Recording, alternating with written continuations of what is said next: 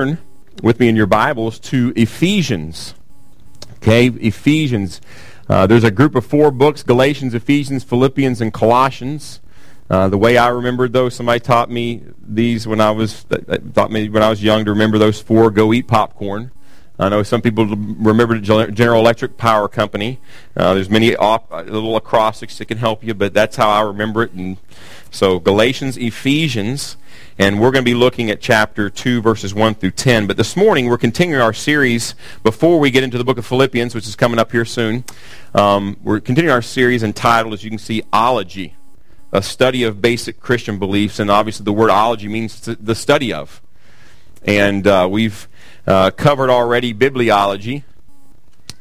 Am I not in control? No control. Okay.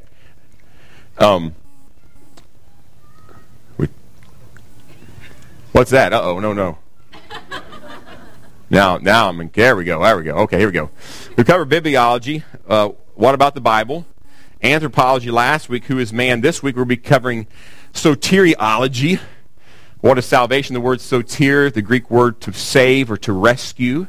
So we get the word soteriology. Doxology, how do I worship? Doxology 2, how do we worship? Ecclesiology, what is the church? That's where where we get the word church is from the word or gathering, ecclesia. Doxa means to worship. And then eschatology, escha means the end. What about the end?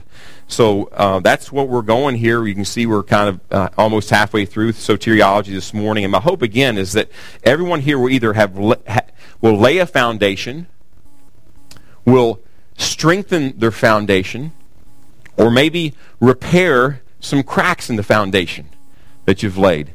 And you'd be surprised how many people will walk as a Christian for many, many years, and you get to talking with them, and you realize that no one ever taught them about what's so big about the Bible. No one taught them just some basic things about man and that we're creating the image of God, and we have value because we're creating the image of God, or how someone's saved and really thought through that. And so it's almost you have to go back and say, hey, let's go look at these foundational things, because without these foundational things, you really can't move on. You can't really grow and be all the Lord wants you to be. So that's what we're doing this series. It will be a blessing to all of us. So I'm going to read these 10 verses here in Ephesians 2, 1 through 10. Let me just say this. I believe in 10 verses, this is the clearest presentation of the gospel in all of Scripture. If you had 10 verses. You gave me 10 verses to present the gospel to someone, I'd taken these 10 verses right here. That's how clear I think they are when it comes to presenting the gospel and talking about salvation. So let me read these 10. And you were dead in your trespasses and sins, in which you formerly walked according to the course of this world, according to the prince of the power of the air, of the spirit that is now working in the sons of disobedience. Among them we too all formerly lived in the lust of the flesh, indulging the desires of the flesh and of the mind, and were by nature children of wrath, even as the rest. But God, being rich in mercy, because of his great love with which he loved us, even when we were dead in our transgressions, made us alive together with Christ. By grace you have been saved.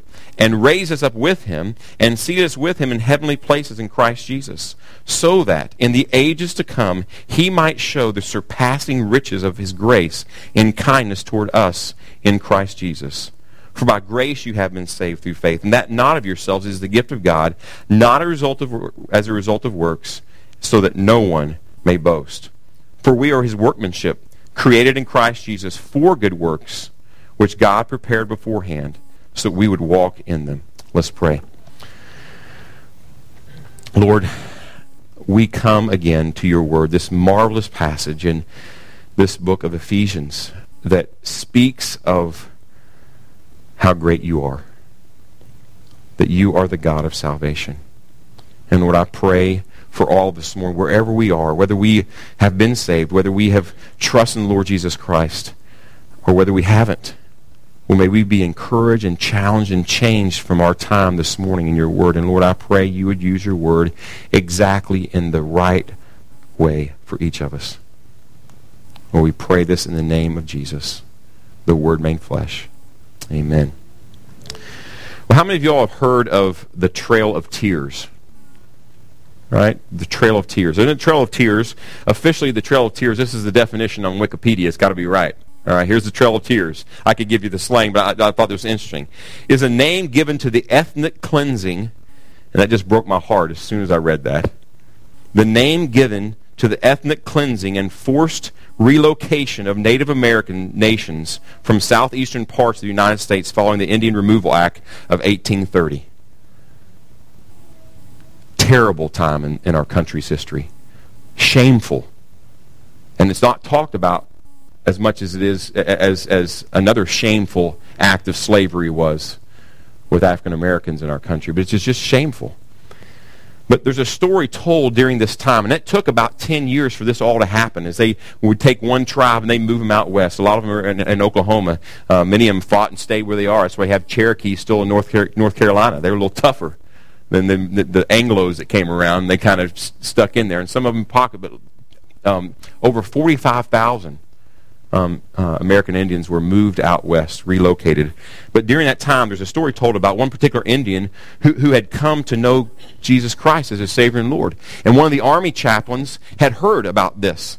And he happened to be going along with these Indians and many of the people in the army to help move them out west. And he wanted to look up this Indian, so he began to ask around, and he found this particular Indian who held a high position in his particular tribe. And he asked this Indian, "Hey, can you please explain to me your salvation experience? I want to know." So this Indian didn't say a word. He just he just went over and he got some leaves, and he gathered these leaves and he made this little ring of leaves, and he took this little caterpillar and he set it in the middle of that ring of leaves. Just dropped it right down there, right in the middle of the ring of leaves, and then he took some fire. And he set that ring of leaves on fire. And just as that fire was getting ready to engulf that little caterpillar, the Indian reached out and he snatched that caterpillar from the jaws of death. And he said, "That's my salvation experience." And the truth is, anyone who's ever been saved by God has been saved just like that. That's our salvation experience. Well, last week we were reminded that mankind was created in the image of God, but they failed to fulfill their purpose of glorifying God. And in fact, we learned that all have sinned and fall short of the glory of God, and that the wages of sin is death. Therefore, God must save us from the eternal and certain death of hell. He must save us. He must rescue us from that. And we not only need to be saved from the penalty of sin, which is death and hell, separated from God forever, but we also need to be saved from the power of sin daily. We also need to be saved ultimately from the very presence of sin. So here's the truth. If you know Christ today, you have been saved, you are being saved, and one day you will be saved. See, often we just stop at the first one. We miss the whole thing. We miss the big part of salvation. It's on a one-time act and it's all over. But God is in the process of saving us all the time. And this passage, thankfully, speaks clearly about that great process, that great thing that we call salvation, and gives us an even better picture than the Indian on the Trail of Tears. Even though that's a great picture, this one's even better. Why? Because it's the Word of God. All right, well, as we look and examine these 10 verses in Ephesians chapter 2, and I encourage you to follow along with me in your copy of God's Word, we're going to come to face to face with 7 truths concerning salvation, so that we would marvel at the amazing grace of God and live for His glory. But before we do that, we need to briefly consider what? Starts with a C. Context. That's exactly right. We always want to see the context in which we're looking at God's Word. So here's the context of these 10 verses. These 10 verses in all of Ephesians, he passed on to this church called Ephesus. And believe that he wrote this book in his first imprisonment in Rome, which was probably between 60 and 62 A.D. But listen to this. He spent almost 3 years in the church of Ephesus. He spent more years in the church of Ephesus than any other church. So when you read this, you go, oh, yeah, I mean, no wonder he writes what he does in these 6 chapters, because he knew these people. And he was able just to jump right in some pretty amazing things. But he knew him well. If you could break down the book of Ephesians kind of in two sections, the first 3 chapters, truth. The first 3 chapters, the last 3 chapters, walking in the truth. Or you could break it down this, the first 3 chapters, the Christian's calling, and the last 3 chapters, 4 through 6, the Christian's conduct. But they go hand in hand. You can't separate them. But that's how Paul presents this. And in chapter 1, Paul has just reminded these believers in Ephesus of the immense blessings they have in salvation, that they've been given, that they've been redeemed, and the blessings that they have because of that. Now Paul is going to remind these believers how they got to this privileged position. So he talks about this amazing privileged position, this blessing that they have of being in Christ in chapter 1. Now he's going to remind them how they got there. And I'm telling you right now, we all need to be reminded of how we got there. We really do. We need to go back. They tell you never to forget where you came from. You don't ever want to forget where you came from. Because it gives God more and more glory when we understand where it came from and how he got us from here to here. And that's what he's doing here in these 10 verses. So let's look at these 10 verses. And the first truth in our passage concerning salvation is the need for salvation. The need for salvation. Look there in verses 1 through 3 at how Paul describes these believers before they were Christians. They were apart from Christ. All right? He says, and you were. He's talking past tense. And you were dead in your trespasses and sins. Now notice, those without Christ are dead. Obviously, he's not speaking of physical death. We see people without Christ. You and I once were. If you're here that know Christ, we were once without Christ. And we walked around and we breathed and we did actions and we talked and sure looked alive, didn't we? But this is obviously talking about spiritual death. They're dead spiritually. They look alive, but they're actually dead in what really counts. As most of you know, I've been to Russia several times. And I've never been to Moscow. I've always been to St. Petersburg and the surrounding regions. But in Moscow, they have this, I think I mentioned this to you before, they have this amazing thing. It's a mausoleum where you can go in and see the body of Vladimir Lenin, or just Lenin for short. Soviet leader who died in 1924, and they've preserved his body since then through a bunch of chemicals and all this amazing scientific process. They've kept it alive and kept his body there, and you can go look at it. And now take it out to do some upkeep to it a lot, all right? But his skin is actually, it looks alive. And many people will come, they'll look. He looks like he's just sleeping. He looks like he's alive, but the truth is that Vladimir Lenin is dead. And you can sneak up on him and say, boo, and nothing will happen. They could take paddles and boom, and nothing will happen because he's dead. He may look alive like he's sleeping, but he's really dead. And that's what Paul's talking about here. He's talking about spiritual death. People may look alive, but without Christ they are dead. I love what Warren Wiersbe says. He says, the unbeliever is not sick, he's dead. He does not need resuscitation, he needs resurrection. All lost sinners are dead, and the only difference between one sinner and another is the state of decay. They're dead. All sinners, all those who apart from Christ are dead. And this is a state of, let me say this is a state of all men and women except for Jesus who were born into this world. I know I mentioned this, and I can say about my own children, all right, and I say it all the time. They are born sinners just like you and I were. As cute as they may be. They are born sinners. That's what the Bible teaches. Not what I teach, is what the Bible teaches.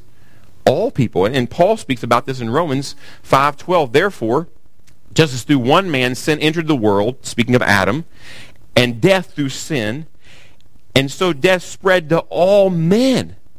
Talking about mankind because all sin. It's part of the makeup of everyone who is born in this world. To be dead in our trespasses, and the word trespasses means false steps, and sins means missing the mark. It speaks about a rebellion against God, is speaking of the fact that we were all born with a sinful nature. Notice that's the sphere. We were dead in those things. We didn't become dead because we did those things. We did those things because we were dead. And Paul's going to prove that. Well, Paul's going to prove it here right after this. All right? This thing called sinful nature. And you could say that we were born dead. We were born dead. This is the universal problem with all people. And when I say all people, again, I've said this, but I want you to see this in the passage. Notice in verse 1, he says, and you. Who's he speaking to? The Gentile believers in Ephesus. And then look at verse 3 with me. He says, among them we too. The Jews too. Jews and Gentiles. We're all born this late. This is the problem with all mankind. That they're dead. Now, many people call this total depravity. And you may have heard that word before, and maybe you've misunderstood it. To be totally depraved means that every aspect of a person is tainted by sin. Every aspect of a person is tainted by sin. Or to say it another way, there's no part of a human, mind, will, emotions, heart, that has not been affected by sin. In this sense, it's total. It's affected all parts. Now, some people think total depravity, that mankind can never do any good. Well, ultimately, they don't give glory to God, but there's never any good that mankind can do. That's just not true. All right? There's things, and we can act, and we can actually do kind things to each other apart from Christ. Now, they're usually done for selfish motives, but they're kind things, right? But it means that all aspects, mind, will, emotions, heart, has been tainted by sins. They've all been affected. That's what total depravity means, the totality of our being. All right? Paul goes on to show evidences. Here's what I'm saying when I say, okay, why is it they committed sin because they were dead? Well, he's just going to say, hey, I'm just going to show you evidence that people are dead spiritually. And he does this in verses 2 and 3. Look there with me. In which you formerly walked according to the course of this world, according to the prince of the power of the air, of the spirit that is now working in the sons of disobedience. Among them we too formerly lived in the lust of the flesh, indulging the desires of flesh and of the mind, and were by nature children of wrath, even as the rest. Paul says that an unbeliever's walk, the way that they live, shows that they were totally depraved, shows that they were dead. And this is seen in three ways. He gives three different ways that we can see that there's death, there's spiritual death in the life of a person, and that we were dead like this. The first phrase, walked according to the course of this world. And it's speaking the word world here. It's not talking about the greenery and the water and all those kind of things. It's talking about, just like we saw in the book of John, the world system that's against God, that wants to eliminate God from everything, that hates God. They walk according to the course of the world philosophy, is another good way to put it. Secondly, another evidence that they're dead spiritually, people without Christ, according to the prince of the power of air, of the spirit that is now working in the sons of disobedience. The person living in opposition to God is following after the one who promotes this lifestyle, being Satan. So they live this way, and they follow after the one who wants them to live this way. All right. Thirdly, you see, and let me say this too. You see there's the word sons of disobedience, and what that means is these sons resemble their father. And as Jesus said in John, that their father is the devil. So these sons of disobedience, they're following after their father. And thirdly, among the third way we can see that they're dead spiritually is among them we too all formerly lived in the lust of our flesh, indulging the desires of flesh and of the mind. And the word flesh here speaks of the sinful human nature. This nature gives in to sin naturally. The most natural thing for someone apart from Christ to do is to sin.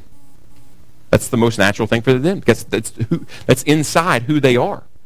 Is someone who does things for what they get out of it and glorifies himself. Now let me say this too, and we'll come to this another day, but the most unnatural thing for a believer to do is to sin. That's the most unnatural thing for a believer to do, is to sin. We sin, but it's an unnatural thing for a believer to do. So we'll keep moving on, all right? We'll probably come to that here in near the end. Now it's obvious as we look at this that there's evidence in the life of a believer that they are spiritually dead. An unbeliever, they're spiritually dead. It's evidence. He says, look, here's the evidence. I'm bringing the evidence before the court. Would you say these people are spiritually alive or spiritually dead? And we look at the evidence, we would say they're spiritually dead. because they follow after the course of this world and follow after Satan, and they live after the flesh. Therefore, since all mankind without Christ is spiritually dead, notice where they find themselves before God. Look at near the last part of verse 3. We're by nature children of wrath, even as the rest. Those without Christ are objects of God's wrath. Such a cheery subject, isn't it? Object of God's wrath. And people have a hard time with this. That's just not true. God wouldn't be wrathful. I'm not the one who said it. Look at this in John 3:36. He who believes in the Son has eternal life. He who does not obey the Son will not see life, but the wrath of God abides on him. This is in the gospel of love, right here. We just studied it. That those without Christ, the wrath of God abides on them. Why are those without Christ children of wrath? And why does the wrath of God abide on them? Here's why. Because God is just God, and He must punish sin. He must. What would you say if someone became before the court of law and they were accused of stealing a Porsche, and the judge pulled up video surveillance of them stealing this Porsche, and then the judge goes, we can see you stole the Porsche. You're guilty, right? Yeah, guilty. No big deal. See ya. What would we say of that judge? He was what? Unjust. And God is the ultimate judge. He's always just. He can't be anything but just in His actions. So He's just. He must punish sin. Listen carefully to this excellent definition of God's wrath by John Stott. He says, it's God's personal, righteous, constant hostility to evil, His settled refusal to compromise with it, and His resolve to condemn it. That's the wrath of God. And it's true. It's just as true as God is love. It's who God is. Now, often you hear people say, you need to get saved, right? You just need to get saved. Well, saved from what? That's why this is so important. Saved from the wrath of God. Saved from God. That's what people need to get saved from, is saved from God. Now, how do we get there? We're sinful, right? That's how we got there. That's why we're in the wrath of God. But we really ultimately need to be saved from the righteous and just wrath of God. You could summarize Paul's statement concerning the state of those without Christ in verses 1 through 3 by saying, they are dead, enslaved, and condemned. They're dead, they're enslaved, and they're condemned. So here we see the first truth in our passage concerning salvation. Man is in need of salvation. Wouldn't we all agree? There's a need for salvation. You're thinking, man, this is awful. It's worse than that. It's terrible news. It's the worst news in the world. As bad as you think it is, and you wish I would quit talking about it, it's worse than that. Way worse. We can't even imagine how bad this is, how bad man is without Christ. Now, there's a dignity, we talked about this in the image, you're created in the image of God. There's a dignity that even remains with those who don't know Christ. We made that clear, didn't we, last week? I don't want anybody to think that we're saying that person's worthless because they don't know Christ. I'm not saying that. But in their state before God, they're in as bad a pace as they could possibly be, aren't they? Watch what's getting ready to happen, though. This is good. Watch out. All right, here we go. The second truth we see in the passage concerning salvation is the power in salvation. Look at the beginning of verse 4. Why don't you all just read this with me? Verse 4. Here we go. But God. Let's say that again. Just stop right there. First two words. Here we go. But God. Those are two of the sweetest words in all of Scripture right there. But God. God is getting ready to break through. Amazing. And the first 7 verses here, first, just say that but is a contrast, and it's the biggest contrast you've ever seen in your life. From verses 1 through 3 through the rest of the passage. It is a huge contrast. And the first 7 verses of this passage in chapter 2 are one sentence. This is one of Paul's run-on sentences. All right, he would get marked off in English class, but he wrote in Greek, and he can do this because he's inspired by the Holy Spirit, right? So it's all one sentence. The subject of the sentence is in verse 4, and the subject is God. That's the main subject of these first 7 verses, is God. The 3 main verbs of this passage are made alive, verse 5, raised up, verse 6, and seated in verse 6. And the object is us. So we have the subject is God, we have the verbs, and we have the object. The fact that God is the subject performing the action emphasizes the fact that God is the power in salvation. Let me say that again. God is the power in salvation. He alone can save us from his wrath. After all, we were dead in sin and had no life to save ourselves. I'm going to read this a couple of times. I'm just trying to think of how to say this. And a lot of times I just write down. I mean, I write a lot down, but I make sure that when I want to say something exactly how I meant to say it, I'm going to read it so I don't mess it up. Christianity is not a man-centered, self-help religion. Christianity is not a man-centered, self-help religion. Instead, it is a God-centered, God-rescuing religion. Not a man-centered, self-help religion. Instead, it's a God-centered, God-rescuing religion. So the second truth in our passage concerning salvation is God is the power in salvation. And I'm glad he is, because we're dead. We don't have any power. He's got the power. And he's the power in salvation. Third truth we see in our passage concerning salvation is the motive in salvation. This is sweet. But God. Here's the motive in salvation. Look in verse 4. But God, being rich in mercy because of his great love with which he loved us. Here we see God's motive in salvation. Let me say it again. Being rich in mercy because of his great love with which he loved us. I mean, he didn't just say love, he says great love. Notice his motive was not something good in us. Now there's an inherent, again, goodness in man because we create an image of God, but that's not his motive, something good in us because we're sinful, we're dead. But something good in him. It's his mercy and his great love. That's his motive. That's part of the nature of God. In a sense, God can't help himself but to love. And that's his motive. God's love made it possible for his justice to be met. Let me say that again. God's love made it possible for his justice to be met so his wrath would be poured out on someone else and not on us. John tells us this in 1 John 4:10. And this is love, that we loved God, not that we loved God, but that he loved us and sent his Son to be a propitiation for our sins. To propitiate means to turn away wrath. I mean, he's talking about this here, John says. God turned, he loved us. He loved us so much. And he was a just God. He had to punish sin. But he turned his wrath that rightly rested on us, and he turned it on his Son. So that we'd be rescued from his wrath. In Jesus. Isn't that beautiful? Is that love? How many of you all are willing to give up your son or your daughter for a murderer? Hey, let's just exchange paces. Would anybody do that? I wouldn't. I'm telling you, no way. But God did. For those who hated him, he gave up his Son. Amazing. Is that love? That's the greatest love we'll ever know. We can't even comprehend that because we'd never do it. Amazing. Well, the fourth truth we see in our passage concerning salvation is the change in salvation. Let's read verses 4 through 6 again. But God, being rich in mercy because of his great love with which he loved us, even when we were dead in our transgressions, made us alive together with Christ. By grace you have been saved, and raised us up with him, and seated us with him in the heavenly places in Christ Jesus.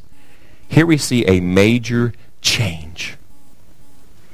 This goes back to what I explained before, that who is the subject of these first 7 verses? God, right? There's 3 verbs, and there's an object, which is us. God changes us in that he takes us, those who were dead, verse 1, and what's it said? He makes us what? Alive. He made us alive. Just as we were totally depraved, that death and sin touched every aspect of our life, so in Christ we are totally alive. It says anyone is in Christ, he's a new creature. The old is gone, the new has come. And his redemption has touched all aspects of our life. God not only changes us from those who are dead to alive, but he changes us in that he takes us, those who were buried in our sin, and what's it say? He raised us up. Those who were buried in our sin. And God changes us in that he takes those who were seated with Satan, in cahoots with the devil, and he raises and he seats us up in heavenly places in Christ Jesus, in a place of honor. Spiritually, that's where we are. We're not physically there. We will be one day. That's where we are. We're in a place of honor. This world is not our own. This world is not our home anymore. We're citizens of another kingdom. His kingdom. He saves from, listen to this, he saves from death to life. He saves from slavery to freedom. He saves from condemnation to exaltation. That's a change. That's a huge change. He changes us from enemies to friends, from children of wrath to beloved children of God. He changes us from the inside out. Now notice that phrase at the end of verse 5. It says, by grace you have been saved. Now this is a summary statement about this whole transformation that God brought about. By grace you have been saved. And notice it's something, you see it, have been saved. You can see it even, it's past tense, at least in the English. But it's actually in the perfect tense. And the perfect tense, again, is past action, completed action, with a resulting state of being, meaning it goes on forever. Another way you could say this is it's a present permanent state as a result of a past action. A present permanent state. It will never change. In Christ we have been changed and saved forever. That's great news. This is the preservation of the Savior. We talk a lot about the perseverance of the saints, and I believe that those God has saved will remain in faith the rest of their life. They will keep believing. They will keep trusting in Christ the rest of their life. But I'm way more into the preservation of the Savior. He preserves us forever. That's why we persevere, because He preserves us. And that's what this is saying. We are saved. Well, the fifth truth we see in our passage concerning salvation is the purpose of salvation. Look at verse 7. So that in the ages to come He might show the surpassing riches of His grace and kindness toward us in Christ Jesus. Notice the words, so that. So that. It's pointing to God's purpose in salvation. So that, it tells us. He saves people so that in the ages to come He might show the surpassing riches of His grace and kindness towards us in Christ Jesus. In other words, He saves people so that He'll be glorified. His amazing grace towards sinners highlights His greatness, and it brings Him glory. Yes, those who are saved are marvelously changed and transformed, and that's amazing. But this is not that we might marvel in our transformation, but instead that we might marvel in the amazing God who saved us. Not marveling in our transformation, but marveling in Him. The purpose of salvation is that God would be glorified. The sixth truth we see in the passage concerning salvation is the basis and the instrument of salvation. Look at verses 8 and 9. For by grace you've been saved through faith, and that not of yourselves is a gift of God, not as a result of works, so that no one may boast. The basis of our salvation is God's grace. It's unmerited favor. We get something we don't deserve. We get life when we deserve death. That's grace. That's the basis of our salvation. Paul emphasizes this. Look at verse 9. Not as a result of works, so that no one would boast. We're not saved because we were good enough. Hey, if the goal is to swim from here, go to North Carolina and let's swim to England. All right, I'm big and I'm heavy and I'm not a really good swimmer. All right, so let's say that me and Brandon, who swam in high school, start off. Here we go. And I go for like maybe 5 minutes, zoom, and I just sink. And Brandon, he's a pretty good swimmer, and he just keeps going. And maybe Brandon's training a lot, so he just keeps going for like 3 hours. He probably hadn't even made 2 miles yet in 3 hours, but he's swimming at it. And then after about 6 hours, he gives out. Who made it? Neither one of us. As good a swimmer as Brandon was, he couldn't make it. And as good as you may think you are, you'll never make it. God's standard is perfection, and we're not perfect. We can't attain His salvation by works. And why? What does it say? So that no one can boast. If we did it on our own, hey, watch me, God. I'm a pretty good fella. Look at I'm pretty good. I'm not as bad as this guy. And aren't you so happy to have me up here with you? That's what would happen if we did it by works. And that's what he's saying. It's not based by grace. And Paul says it another way in Romans 11:6, for it is by grace, it is no longer on the basis of works. Otherwise, grace is no longer grace. It's not grace plus works. It's grace. Period. God gives us something we don't deserve. We didn't do anything to earn that. We didn't do anything to deserve it. It's all a gift. Therefore, God gets the glory. Well, the instrument of our salvation is faith. So that's the basis of our salvation is grace. The instrument of our salvation is faith. Trusting in what God has done for us in Christ. That's faith. Trusting in what God has done for us in Christ. Let me say this. No faith equals no salvation.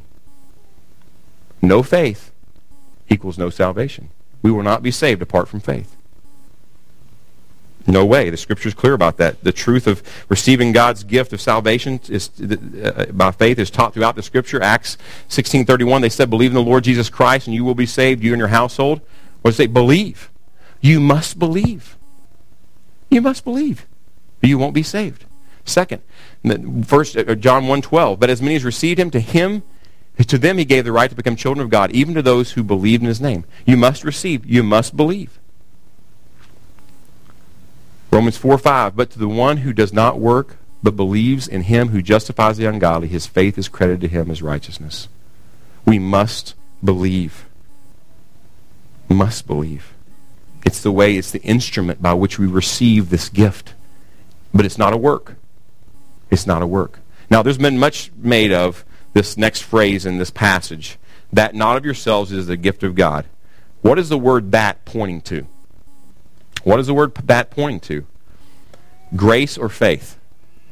Is it pointing to grace or faith? That, not of yourselves, is the gift of God. What's the gift of God? What's not of ourselves? Well, let me give you just a quick Greek lesson. That is neuter in Greek. We don't have that in English. It's neuter. So it's neither masculine or feminine. Grace and faith are both feminine.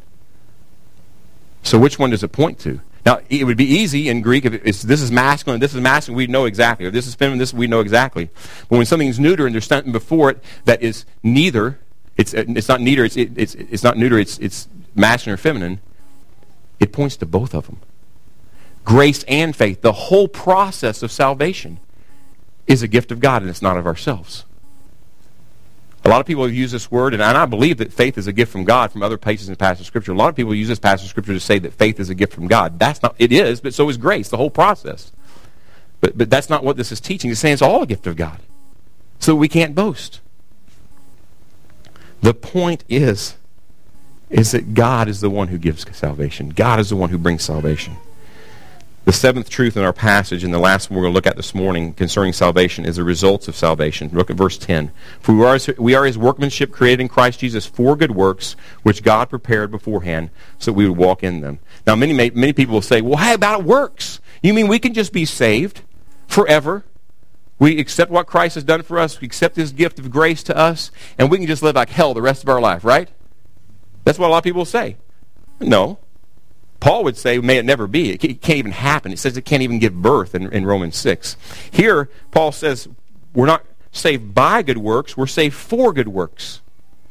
Or you've heard it, the root of, works is not the root of salvation, it's the fruit of salvation. Or listen to what John Stott says. Good works are indispensable to salvation, not as its ground or means, however, but as its consequence and evidence. That's what works are there for. And this is taught throughout the Scripture. Look at Philippians 2:12 through 13. So then, my beloved, just as you have always obeyed, not as in my presence only, but now much more in my absence, work out your salvation with fear and trembling. Now just stop there. That is not good news. But we got to work out our salvation. But look at verse 13. For it is God who is at work in you, both to will and to work for his good pleasure. God empowers us to work out our salvation. He empowers us to do the good works, and he's prepared them beforehand that we would walk in them. Also, I was studying this week, and this passage came to my mind, and I went and looked it up in 2 Corinthians 9:8. And I wasn't studying this, I was studying something else, and this just fits so perfectly. And God is able to make all grace abound to you, so that always having all sufficiency in everything, you may have an abundance for every good deed. Is God concerned about good deed and good works? You bet he is. But it flows from the fact that we've been saved by grace through faith. That's what it flows from. Not because of anything in us, but from what he has made us into. So the results of salvation are that you will do good works for the glory of God. Now think about this. Remember where the passage began? In verse 2 it says, those without Christ were walking according to the course of this world. Now watch this. Now at the end, those with Christ are walking according to God's good works. See what God does? He takes people who are walking their own way, and He changes them to people who walk His way. And they do things that honor Him. What a difference between the beginning and the end of this passage. Verses 1 through 9 dealt with being saved from the penalty of sin. Verse 10 deals with being saved from the power of sin. And here's the good news. One day the Bible promises we will be saved from the presence of sin. Who's in for that? I am. I am. 2 questions. Are you saved? Now you know what I mean. Get saved from the wrath of God. Why? Because of His great love with which He loved you. He gave His Son to die in your place that He might turn His wrath from you to Him. If you would place your faith in Him, if you would trust in what He has done on your behalf, you'll be saved. I'll call you to do that if you've never done that. Here's my other question. If that's happened, are you being saved? Are you trusting in the power of the gospel, the power of the cross in you to overcome sin in your life on a daily basis? Because it's the only way we can. It's through the power of the gospel in our life. He's given the Holy Spirit. He's made us a new creation so that we might walk in the good works that He's prepared beforehand. What great news. Well, before we close in a song here, let me say this. In John 17:17, Jesus says, "Sanctify them in your truth. Your word is truth." Your word is truth. One of the means of this process of what's called progressive sanctification, that we walk in good works, we overcome the power of sin, is that we get in His Word. And His Word begins to change us. Well, our good friend Shannon Hurley, who we support in Uganda with SOS Ministries, Sufficiency of Scripture Ministries, has written a book called The Quest for Truth. And this is unbelievable, a missionary in Africa, is giving our body a copy for every family. This is a missionary in Africa giving to us. Isn't that supposed to be the other way around? Okay, so he's giving every family in here a copy of this book, and they'll be at the exits. If I can get some guys to help me pass those out. There's 1 box back here, there's 3 up here. If you guys can pass it, every family. Now here's the deal. If you want to give a donation and help offset the cost, you can do that. But now here's the deal that Shannon wants to get across. But you've got to use it. If you're not going to use it, don't take it. And that's not harsh, that's just being honest, right? If you're not going to use it, we're starting to use this in our family devotions, in our family worship time. It's great. And it gets you into the Word. It gets you thinking about why is Christianity what it is? And what does that mean, what Christ... It's just very well done. It's got questions to ask.